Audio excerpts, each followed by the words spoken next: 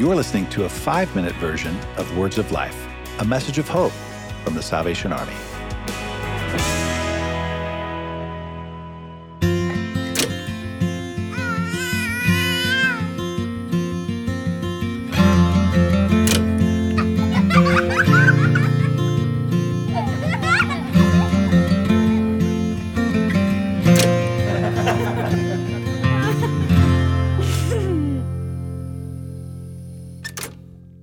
I'm Bill Mockabee. I'm Deborah, the mother. I am Jeremy Mockabee, the youngest and smartest and most intelligent out of the Mockabees. I am Bill Mockabee, the better looking of the group and the wisest. He may be smart, or at least what he thinks. And we don't have with us today physically our brother Matt, who went to heaven back in 2006 during Hurricane Katrina. If he would here, it'd be a whole different deal. It's interesting to be back at THQ, to come back to this place and to do this recording, especially with us being retired and you guys being active officers and all four of us wearing uniform. I think there was a day and time, Deborah, I would never have bet on that in a million years. No, Who do never. you think is the best officer? Without Go ahead and name three- that, Gus. Without Matt, let's was stay Matt. start from Yeah, It was Matt. Matt was All right, the best. under Matthew, the kids that are here on this couch right now. Well, I think you're the best. Thank you. And Mom Yeah. thinks Jeremy's the best. There you So go. Really, there Mom? you go. He's lying. You think I'm the best too?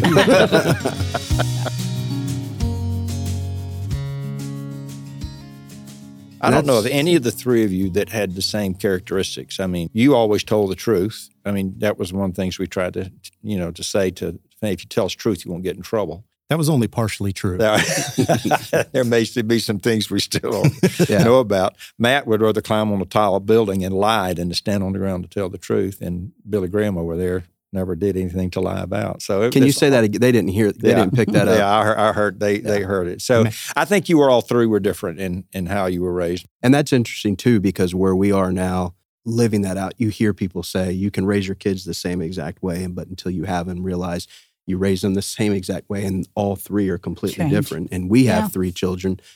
We have two girls and a young boy, and we've raised them all the same, did everything the same, and they couldn't be complete opposites of one another. But we've implemented the rule of the tell the truth and you don't get in trouble, and that's been hard to swallow a couple times, where you have to follow through with that. But that's something that we've implemented is that trust factor between us and all three of our kids is tell the truth and you don't get in trouble. So everything is an open book, even the grimy side of it. So. Do you guys think you parented us the same? Oh, no. Yeah, I No, think that's something different. everything was different with each of you because of who you were and your personalities really dictated that. I think our values were the same, though. There were certain non-negotiables. We did parent you different, but I think our values were the same. I just remember telling the truth. You don't wear a hat on the inside of the house. That's a terrible rule. That's a terrible rule. And we Unless said it's an Alabama hat. Yeah. We said at dinner until everybody was finished. The last person was finished with no TV. I think there were things like that, I think. Yeah, that's what I meant. The values stay the same. Yeah. Certainly how you approach each kid is a little bit different, but the values certainly don't change in any of that.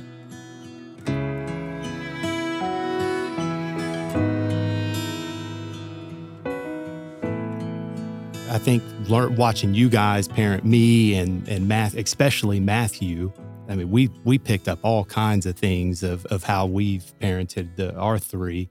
Christian, our youngest, is the one that's given us our most run for the money, but he still was nothing compared to when you get to Matthew and how you guys got through some of that. That's crazy. I don't think we may have been put in jail for murder. Yeah.